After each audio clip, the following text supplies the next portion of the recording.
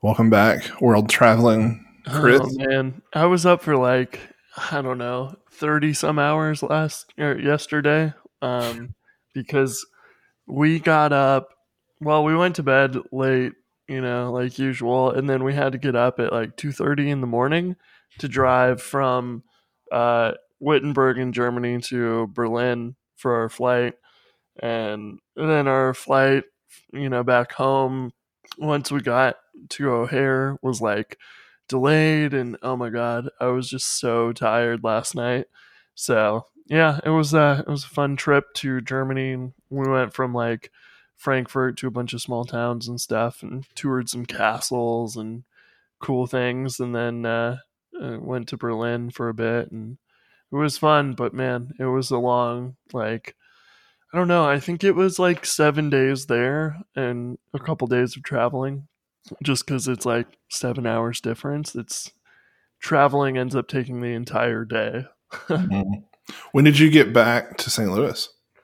This morning I drove back from. I stayed at my parents last night because it was closer to the airport we were leaving from. So Gotcha. yeah, it was a long, long trip, but it Are was you fun. are you jet lagged? Not really. I think mostly because I mean, usually you just don't want to sleep on the plane. If you can stay up the whole time, then, it's just like one long day, and you sleep whenever it is normal time in wherever you're arriving at. And then that kind of fixes it. You don't have too much jet lag. So I don't feel bad today. We'll see about this afternoon. I might be wanting a nap. But yeah. How have you been? I'm good. I was able to walk last week for the first time without a boot or crutches. Oh man, I forgot you were still in crutches. And so how's that going? It's good. So I finally I had like 4 or 5 doctor's appointments between like May and June. Apparently so I have a bone spur and Ooh, my I mom's was had like one. working out and part of it I guess broke off. Oh, And then so my foot was swollen, and then I had a gout attack because I have a history of gout in the foot, and then I got tendonitis, and I was like, okay. so do you want us to just cut off your foot? Well, I was able to walk on it last week, and then this week it hurts again, so I'm back Oh in the man, boot. But did it's all they right. gi- did they give you the advice of so when my mom had bone spurs in her foot, they gave her the advice of drinking tart cherry juice, and that would like break it down, like naturally. I mean, I guess yours Huh. broke off, so Well, I not think it's very still there. I helpful. think it's just like a small piece of it broke. Okay. Uh, but yeah, so I that's what they tell a lot of people with gout. I guess it maybe just Oh. helps with Hmm. inflammation. I don't know. Yeah. Yeah, so I have like cherry supplements and like I eat cherries and I don't know.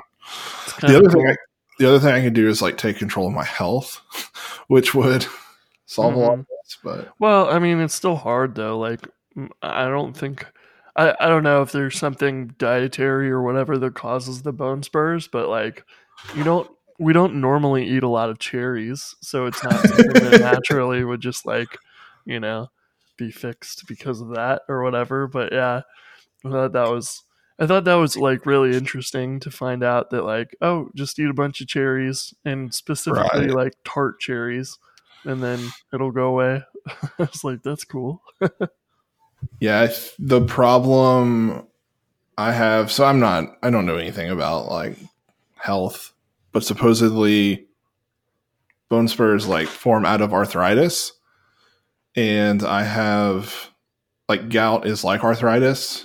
And the reason I have gout is because like my uric acid level is high.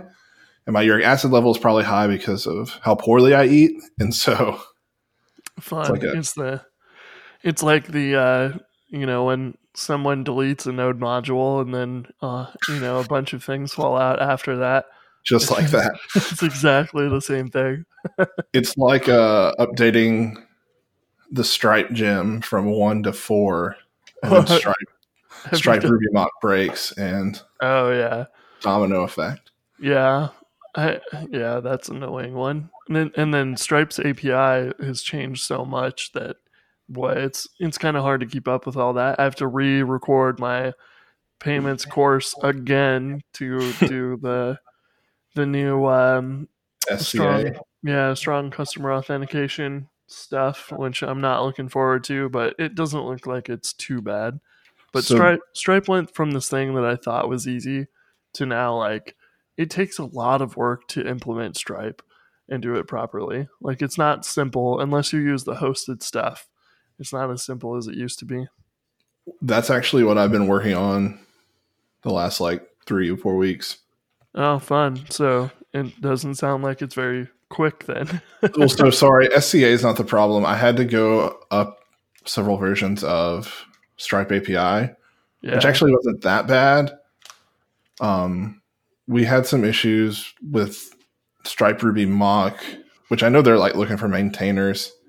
So like I'm not like faulting them, but it was a little difficult because to upgrade our Stripe Gym version that broke the Stripe Ruby Mock version. So those both had to come up to like the latest, and also the API had to come up to the latest. And so I think I finally got it working, but now I'm on SCA, and before like we did charges, and now we're doing payment intents. And Mhm. Yeah. Yeah, and I don't know. Some of me thinks that just using VCR or something would be better for testing than Stripe Ruby Mock because I've ran into the same thing. It's just, I mean, they're trying to recreate Stripe, with that gem, and it's like, wow, good luck with that. that's a Like, lot of work. yeah, faking that correctly, especially when people are trying to test like specific details of the API, like good luck. It's Yeah. just not something you can reasonably do because then you have to basically go clone Stripe, which is already a massive kind of API endpoint. So yeah, I don't know. It might be something I'll switch over to just using VCR for from now on or something. Because we have to do that anyways for Braintree integration and the PayGem. So might be easy to just use the two together. Yeah, I tried VCR. We had some factories that were reliant on Stripe Ruby Mock. And so when I took those out, or when I took Stripe Ruby Mock out, basically for like every test, it had to make a Stripe request. And so I was like, I've got to find a middle ground here. So I ended up just kind of massaging Stripe Ruby Mock to do what I need to do, which wasn't ideal, but it was better than like trying to fix thousands of tests. Yeah. This is one of those cases where you're kind of like, I wish that like it's good to have something that can run like a test suite that can run entirely offline, but at some point you're kind of like, what if we just let it run against the Stripe test API, you know? And Yeah, like their that uptime is good. It might be a little bit slower because you're hitting a real API, but also you would know for sure that it worked all the time, every time.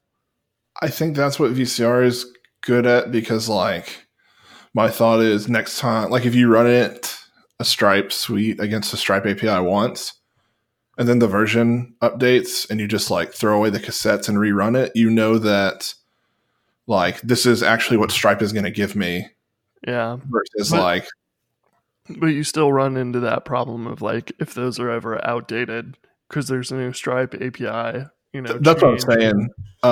When you You go to lose like that. update, you just throw away the cassettes and rerun the live ones to re-record the cassettes.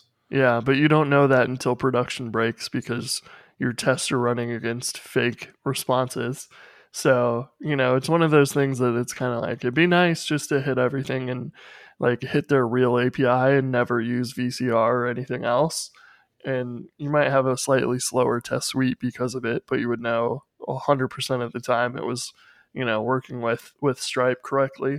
I think the good thing about Stripe, unlike most other APIs, is it's versioned pretty well so that, you have a button to click and say, I want to upgrade my version. Whereas most APIs are like, well, just change the URL you're using to, from V1 to V2, and then we've Right. changed a bunch of stuff. So you have to update your code versus like what's cool about Stripe is like the gem is written well enough so that it can run against, I think, any of the versions of their API, and It their can. backend is kind of handling the translations of old data parameters or whatever might be coming through, and handling it all kind of on their end, which that's like there's a lot of people talking about GraphQL and everything else, but I'm like, honestly, Stripe's API is the one everybody should probably be looking at for inspiration, because it's just like the versioning and all of that stuff is done super duper well.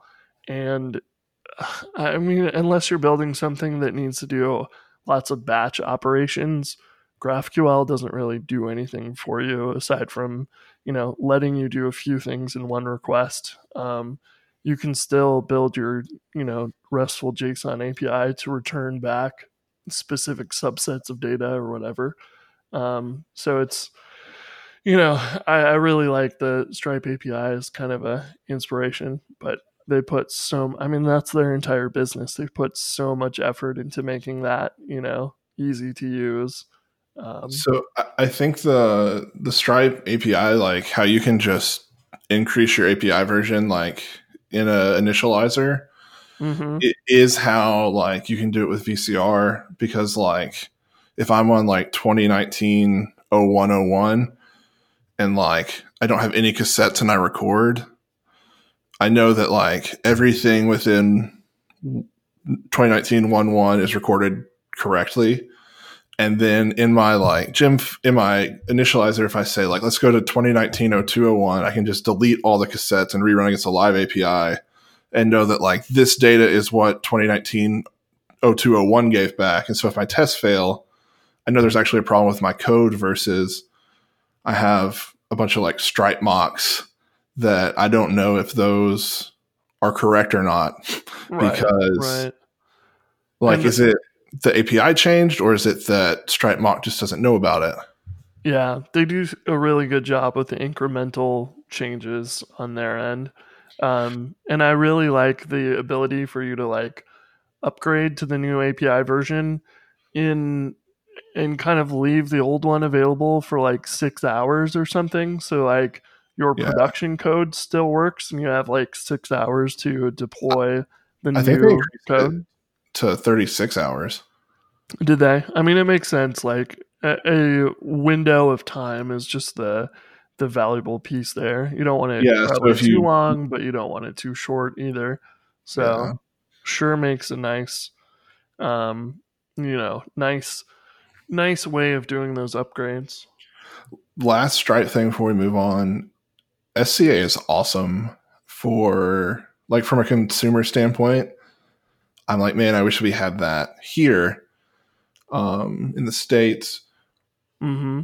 but it's like making my brain explode in terms of like checkout flow, because it's just the way like our checkout works for like our creators. The way they like want you to do it, I guess, is like in the automatic way. I use air quotes here. Is that you make a request to create a payment intent, and then the customer goes like you mark your order as complete, but you don't fulfill it. So then the customer like gets a response whether they need to authenticate or not on the client side, and then Stripe sends you a webhook to fulfill the order, which I think works really well in like a physical like e-commerce setting, and maybe it works for like digital goods, but that's not really the way like our checkout's designed to work. Like we kind of like know immediately if it failed, and if like the payment failed, then like we don't fulfill the order. Mm-hmm. So that's Right. been Yeah, that's one of the things I'm gonna have to deal with for Go Rails and Jumpstart Pro and stuff and whatever. Because typically with subscriptions, like when you click checkout, it charges you immediately, and if you don't actually have the webhook come through, or you don't immediately know whether or not it was successful, then you're just kind of in this weird state of like, well, we started to process your card, we don't really know if it worked or not. right. And you'll have to do some polling or something reliable to wait for the webhook to come through. So you may have to record your payment intents or something in the database to keep track of the status of those. Maybe it's you're keeping track of the invoices or something. Yeah, it'll be definitely a change. But I think that some of their JavaScript stuff, like if you use the checkout button, still does it kind of all in one. And their hosted checkout pages too may do that as well. So Yeah, we yeah. use Elements, and like it handles all the SCA stuff, which is nice. There is a manual process, which is what I'm looking at, and it just requires a couple of extra trips to your server. So it won't like essentially like you create the payment intent and then you give back the ID, and then what you do is you don't automatically like confirm the payment. So it's like the payment intent's in this like pending status. And so then you can take that and there's a method like confirm on it, and that will actually charge it. And so that's kind of the route I'm exploring right now, is to maybe bypass like all the webhooks and polling for checkout, Okay. and kind of keep Fun. at least right now kind of keep the same checkout flow we have, so we don't have to Yeah. like rewrite.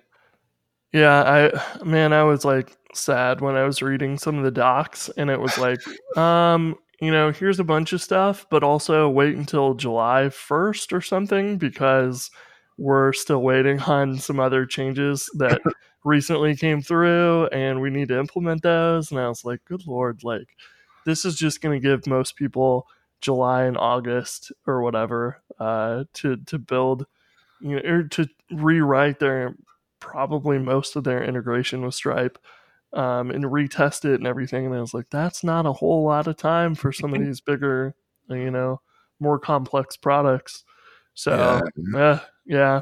Once And you once you wrap your head around it, it's not so bad. At least like for a company our size, like I'm the only one on the project, and I don't think it'll take me that long now that I understand payment intents. But yeah. Yeah, I don't think it'll be too bad, but it's like the first time you implement Stripe, you have no idea like the flow of things, and so you really are trying to learn that and equivalent code for every step.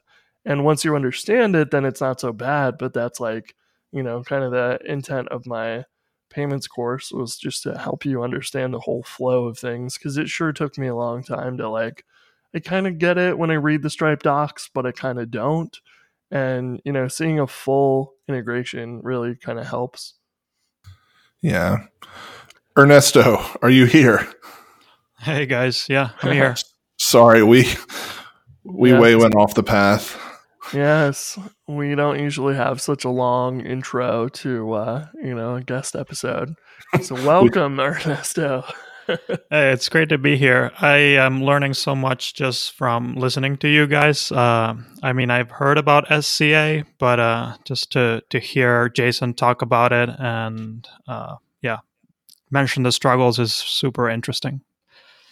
Yeah, it's like I said, I think it's gonna be like great. It's just got to learn how to get there. So Yeah, Ernesto, I wonder if the U.S. will adopt something like that in 10 years.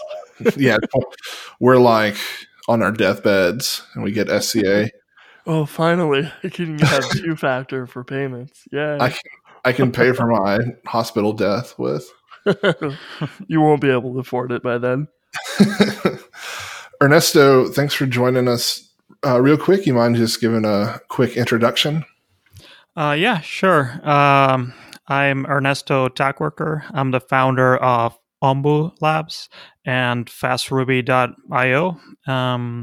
And I met Jason, I think it's almost 3 years ago at Southeast Ruby, in which I also met Chris. And I think it was the first time I was speaking in a Ruby conference in the US. So I've been listening to your podcast for a while and so happy to be here. We're glad to have you. Yeah, I remember meeting you at that first Southeast Ruby. That was a good time. I had a lot of fun, and I guess we'll be right back at the conference in, I don't know, 2 weeks, something Yeah, it's like like that. 16 days away the day we're recording this. Of course, when this comes out, it'll be like 6 days. So we're Yeah. close. Haha. It's crunch Yeah. mode. Looking forward to seeing you guys. So Ernesto, how did you get into programming and then eventually make your way into Ruby? Sure. Yeah.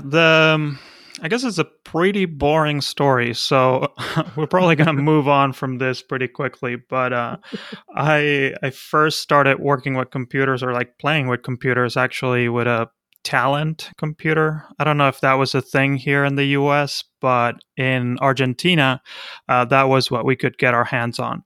And I remember just playing with that computer, but I never got to the chance to program any code in that computer. So I went to school for software engineering in Buenos Aires, Argentina. And I think the first time I wrote a line of code was when I was 18 or 19 in school. I never explored by myself. I never had the interest to just like start programming by myself. I actually went to software engineering school and learned about algorithms and all that fun stuff. And the first programming language we used was Pascal. So that kind of gives you an idea of how old I am. But I'm not that old. I think the I think the university's program was a little old, and they were still using Pascal when I was starting. Yeah, most of them are fairly outdated, anyways. But I don't think I ever did any Pascal, but I remember like tons of people were talking about it, and I always wanted to, but it was like I didn't know how to begin learning it back then, so I never did. What made you choose computer science when you were in school? Um, I think it was. It's different in Argentina. I'm originally from over there. I moved to Philadelphia about 3 years ago. But in Argentina, you come out of high school and you have to pick your career when you're 17 or 18. So I knew I liked computers. I knew there was a future with computers and programming, and I knew that the salaries were good. So I guess at 18, I was like, well, I like to work with computers. I like to play with computers. So I might as well just pick this, which looks like a good path to be on and to have like a steady stream of income at some point in the future. So I guess at 18, I was already thinking about like, okay, like, am I going to study something that's going to give me, work opportunities or not? So yeah, that's why I'm saying it's like pretty boring. It's like the 18-year-old who is thinking about like getting a job after college. No, it makes sense. It's like you know a it's a wise move at that age because I mean there's a lot of times where you're like, oh, I want to go into art, and then it's like, well, what about after college? How are you going to get a job then? And it's like, well, maybe not the wisest decision then. It's probably the most pragmatic one I've heard though, because like I just like toyed around for like 6 or 7 years in college, like changing majors, and then like found computer science because I got passionate about web development. And so it's kind of, I don't know, I kind of appreciate hearing you're like, yeah, this sounds good. I can make some money. Let's go. Yeah, and when I got into school, I thought, okay, well, I'm going to need to know how to program and I'm going to have to enjoy programming and all. But I met a lot of friends who were studying software engineering that ended up in non coding positions like analysts or project managers or QA analysts. So I usually recommend studying or getting into a boot camp for anyone who's interested in computers or in switching careers, because you can study and go to a boot camp and study programming, but that doesn't necessarily mean that you need to be a programmer after you come out of the boot camp. You might, be better managing teams and managing projects and having an understanding of some of the code that runs. Uh, will definitely give you an edge when you want to seek like a project management position. Mm-hmm. So what? So after school, what did you get a job programming right away, or what was that like? I guess this is a kind of a funny story. So, as you know by now, my last name is Tagwerker, uh, which in German just means like day worker. But my first job was as a tagger. So, a guy who would just like sit down in a computer and tag legal documents for LexisNexis, so like legal documents.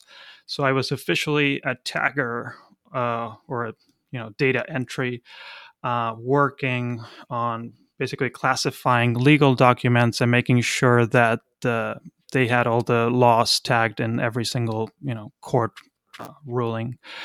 Um, but yeah, that was my first job, and I guess I started programming there a little bit. It wasn't a position where I would program full time. It was more like, okay, you do data entry, and with my team, we found out ways to use Visual Basic Script and Microsoft Word to make our job a lot easier and a lot faster. So I guess that was the first time I ever programmed something for in work.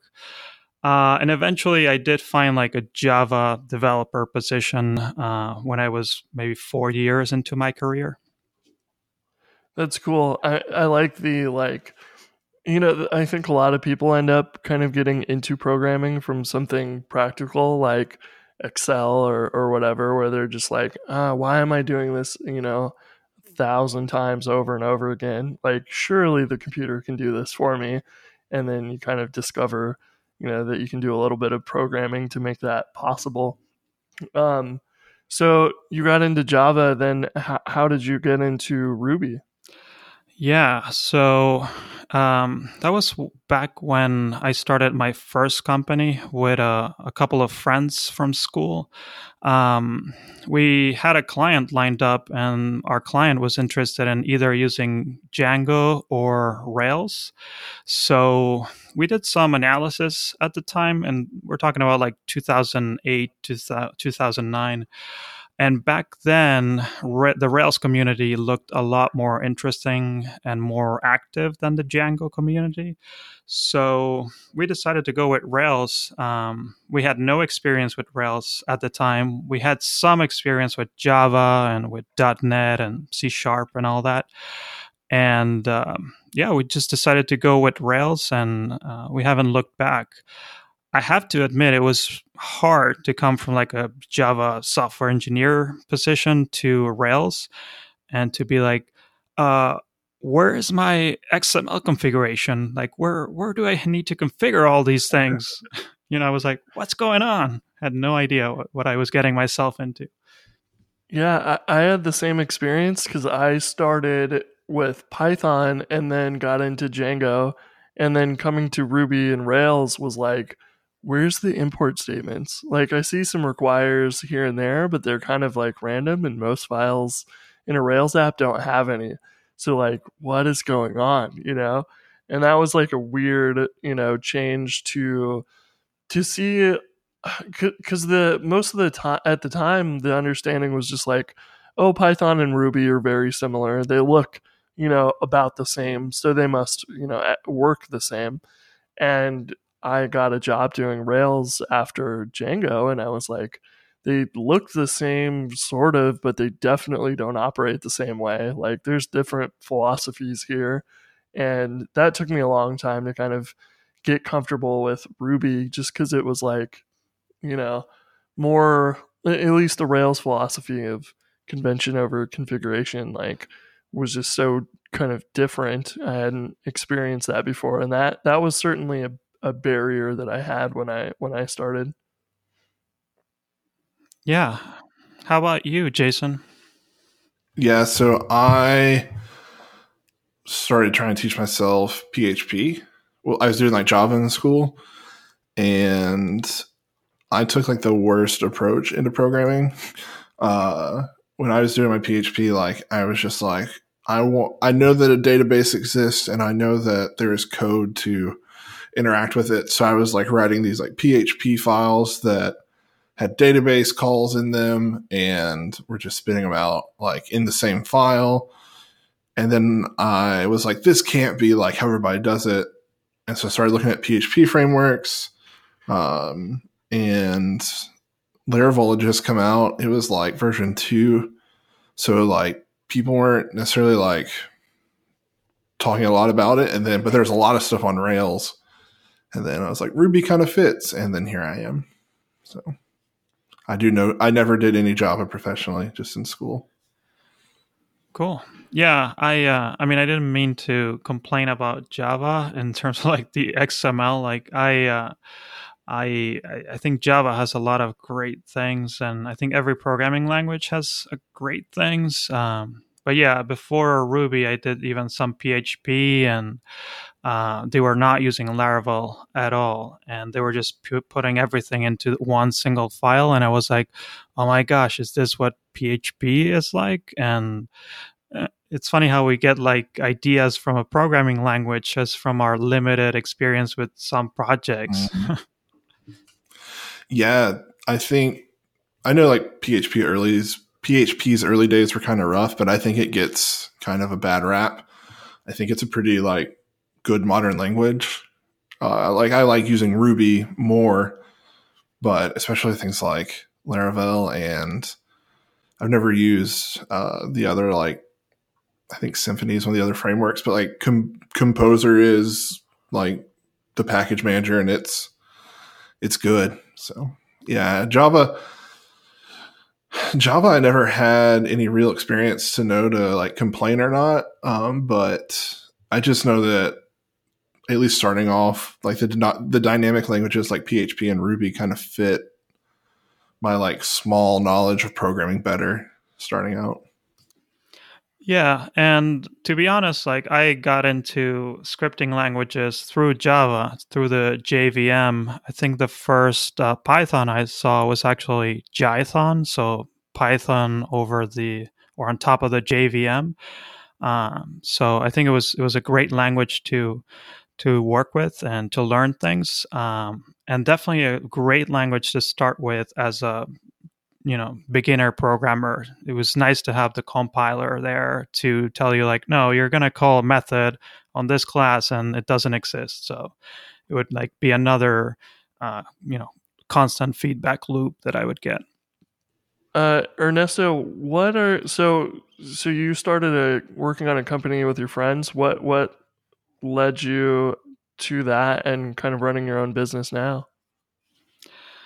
Yeah, I guess right out of college, I wanted to keep in touch with my friends, and we had ideas about starting products and stuff. And we're like, well, should we start a product or should we just build software for other people? It might be easier to do consulting to get clients to basically hire us to write software for them, and on the side we can work on our own products.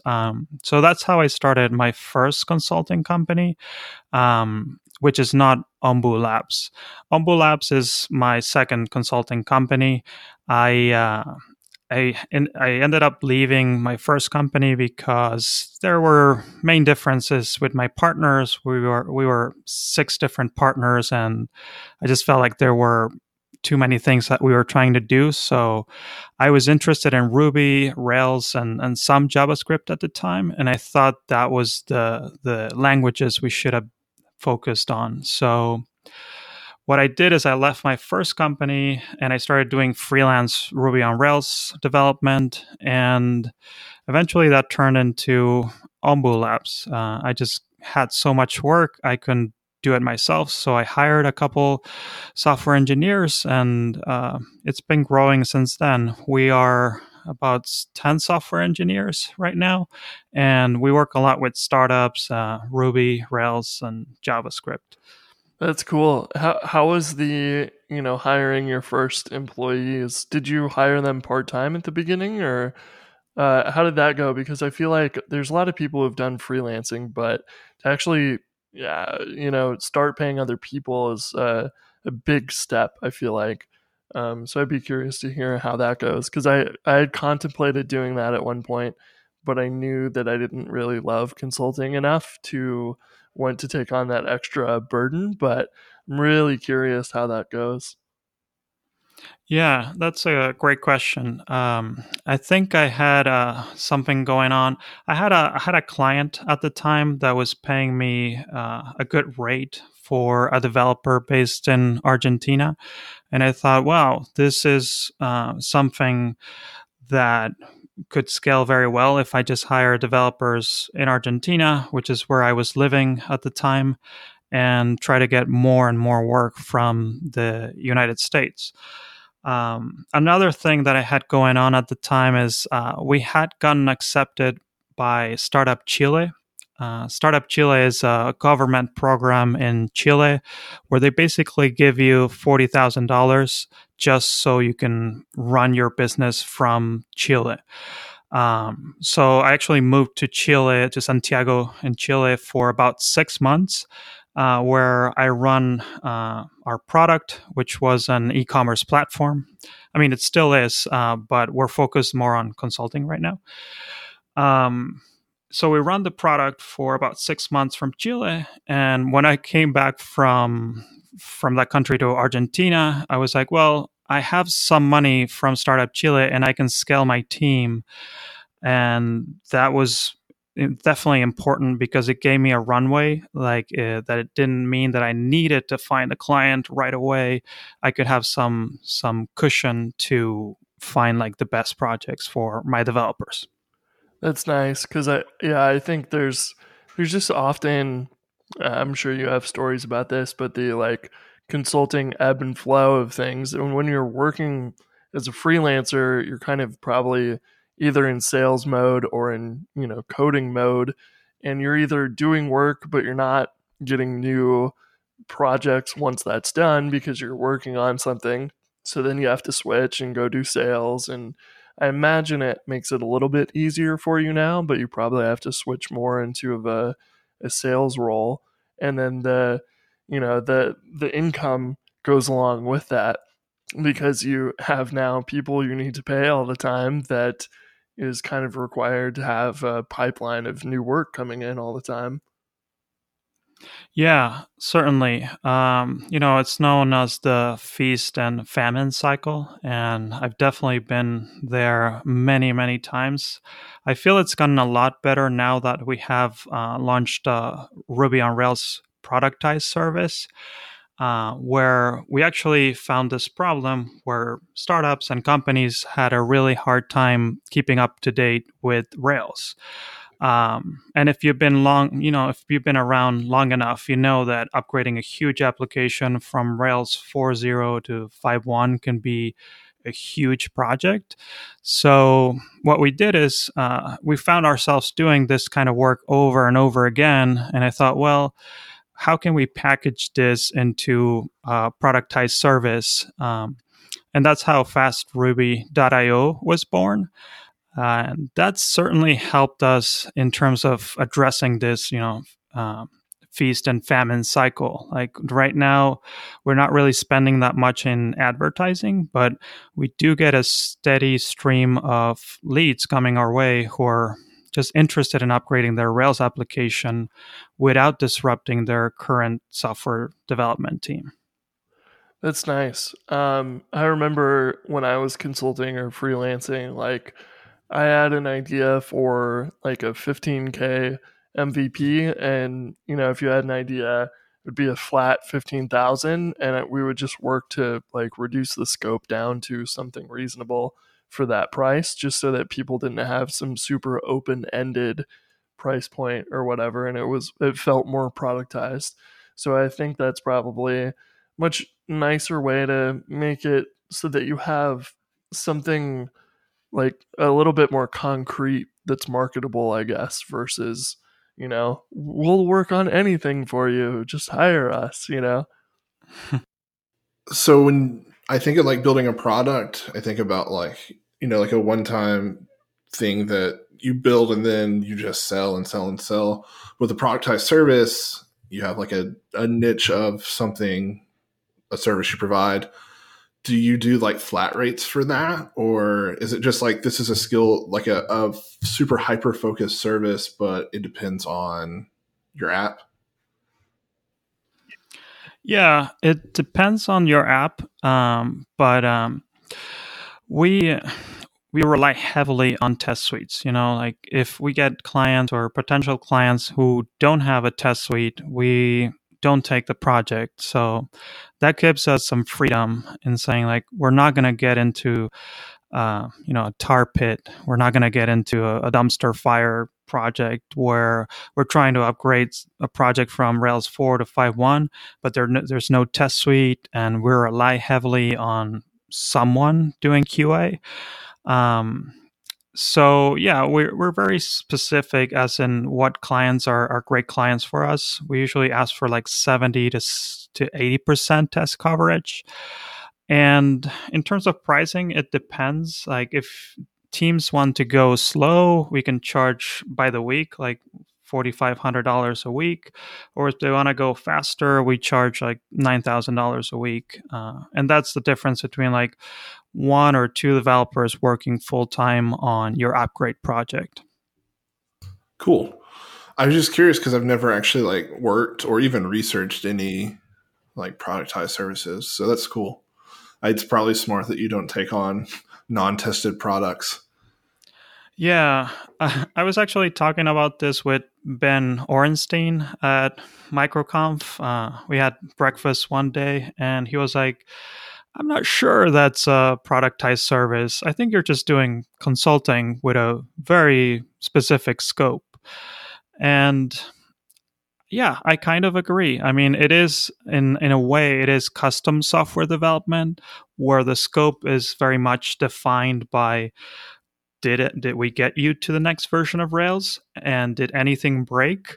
So if everything worked, your application is just going to continue to work, maybe faster, depending on the version of Rails we got you to. But yeah, it in a way, it is kind of like custom software development, just focused on shipping an upgrade.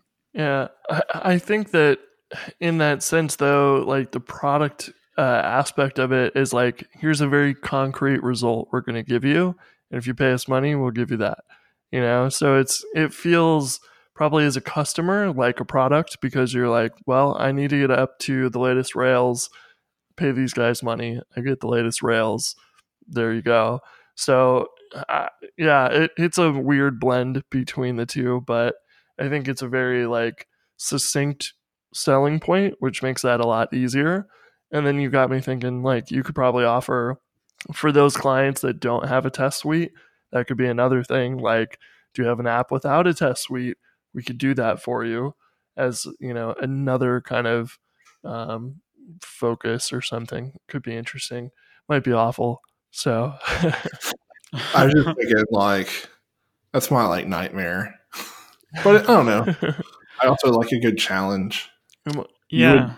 You would know a lot about their product when you were done with it. Not really. I mean, we try not to get that involved in business rules and testing every single critical feature. We do it, but only if it's not covered by their test suite. Sorry. I was saying if you like did what Chris said and had to like write a test suite from scratch for a existing product. Oh yeah. You would know a lot about the business when you were done. Yeah, I'm so interested in like just finding a company or a freelancer that is interested in that sort of problem, because every client that we turn down and we say like, no, you don't have enough tests. We don't. I mean, we can write tests, but it's not our bread and butter. So we'd be happy to like maybe talk to another agency that just does that. Writes test suite and can tell us, okay, yeah, for an application this big, we are going to take like 5 to 7 weeks to get you to 70% test coverage. I haven't found anyone yet, so if you know anyone, let me know. Yeah, it seems like there's so many apps without test suites, and having a place that kind of was like focused on that would be really cool. So that's an idea for someone if they're listening. I think that would go over pretty well. It might be pretty hard to do, but it could be neat. Yeah. So you're you're doing a workshop on Rails upgrades at Southeast Ruby, right? Yeah, I'm going to do version 2.0 of the Upgrade Rails 101 workshop. Version 1.0 was at RailsConf a couple months ago, and it went great, and I learned a lot, and I'm going to apply a lot of changes for this new instance of the workshop. Cool. What do you cover in that workshop? It's a lot about process and a lot about checking whether you are actually ready to start the upgrade.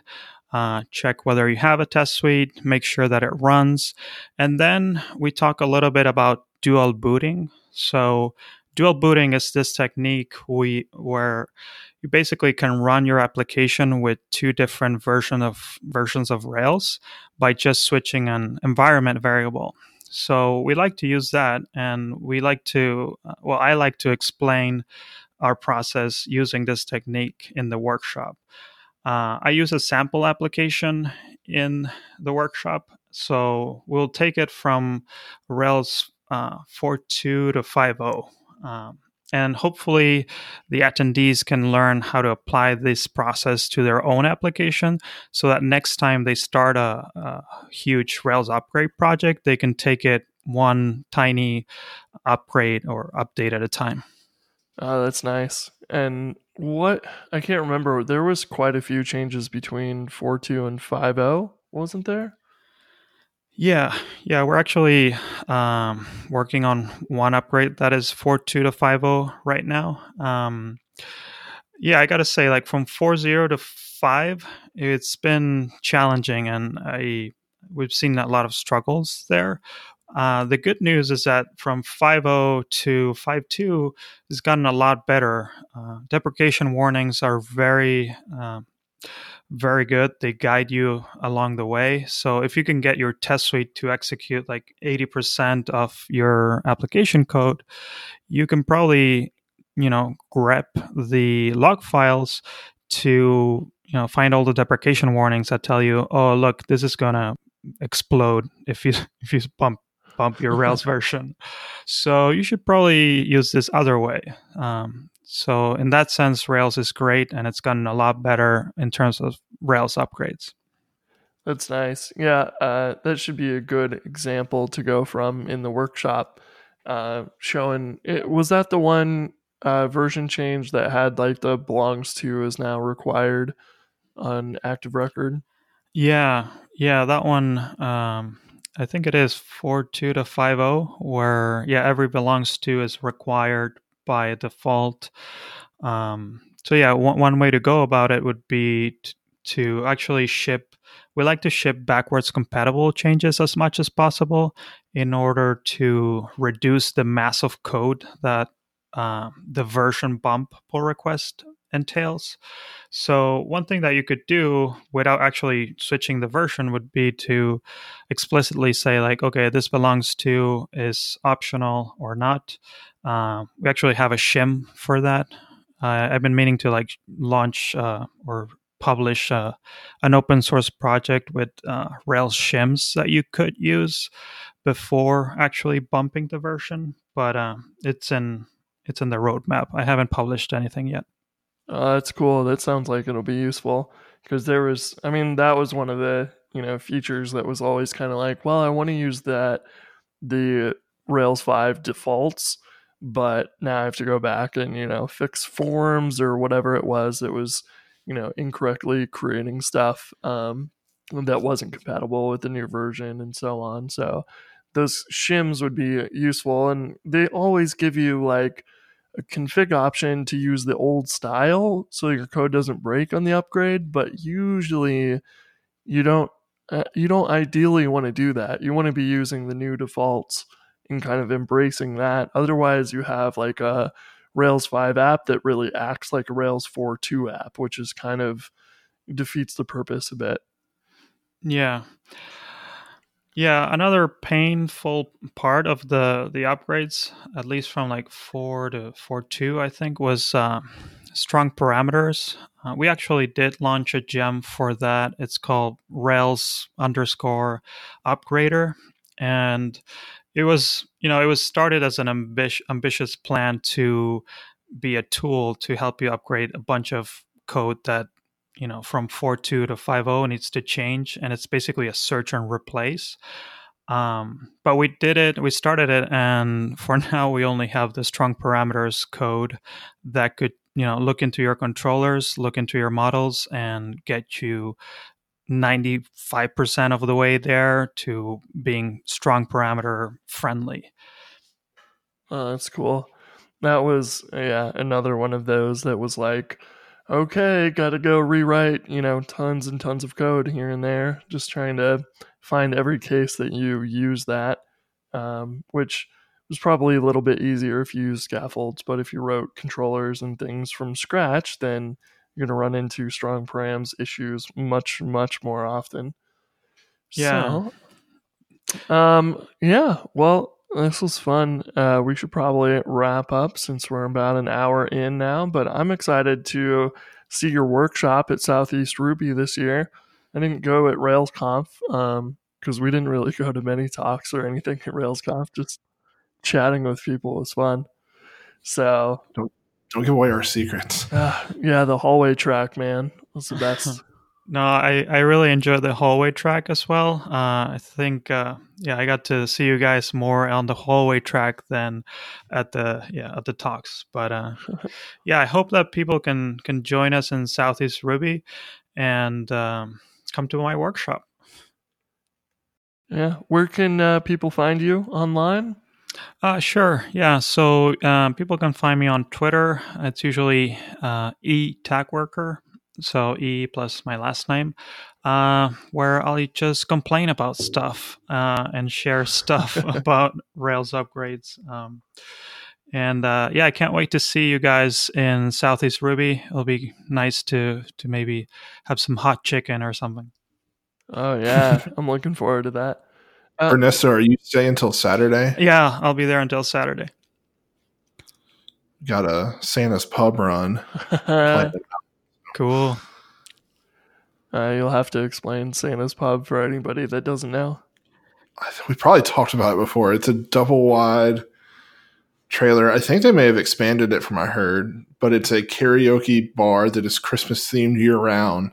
It is a cash only joint, and it might be the only reason I do Southeast Ruby in Nashville, to be honest.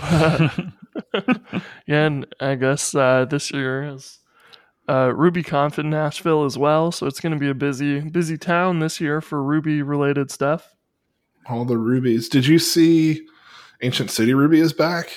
No, that's exciting. So we are no longer the only Southeastern conference, which is that's nice. Great. For a while, it was just conferences dying off, and it's good to see some new ones popping up. Yeah. All right. Well, Ernesto, thanks again. Chris, welcome back. Yeah. If you guys enjoyed this episode, you should give us a review on iTunes. We keep needing to plug that, but we always forget when we're wrapping up. So I'm going to try and slot that in. All right. Well, I will talk to you guys later. All right. Bye. See ya.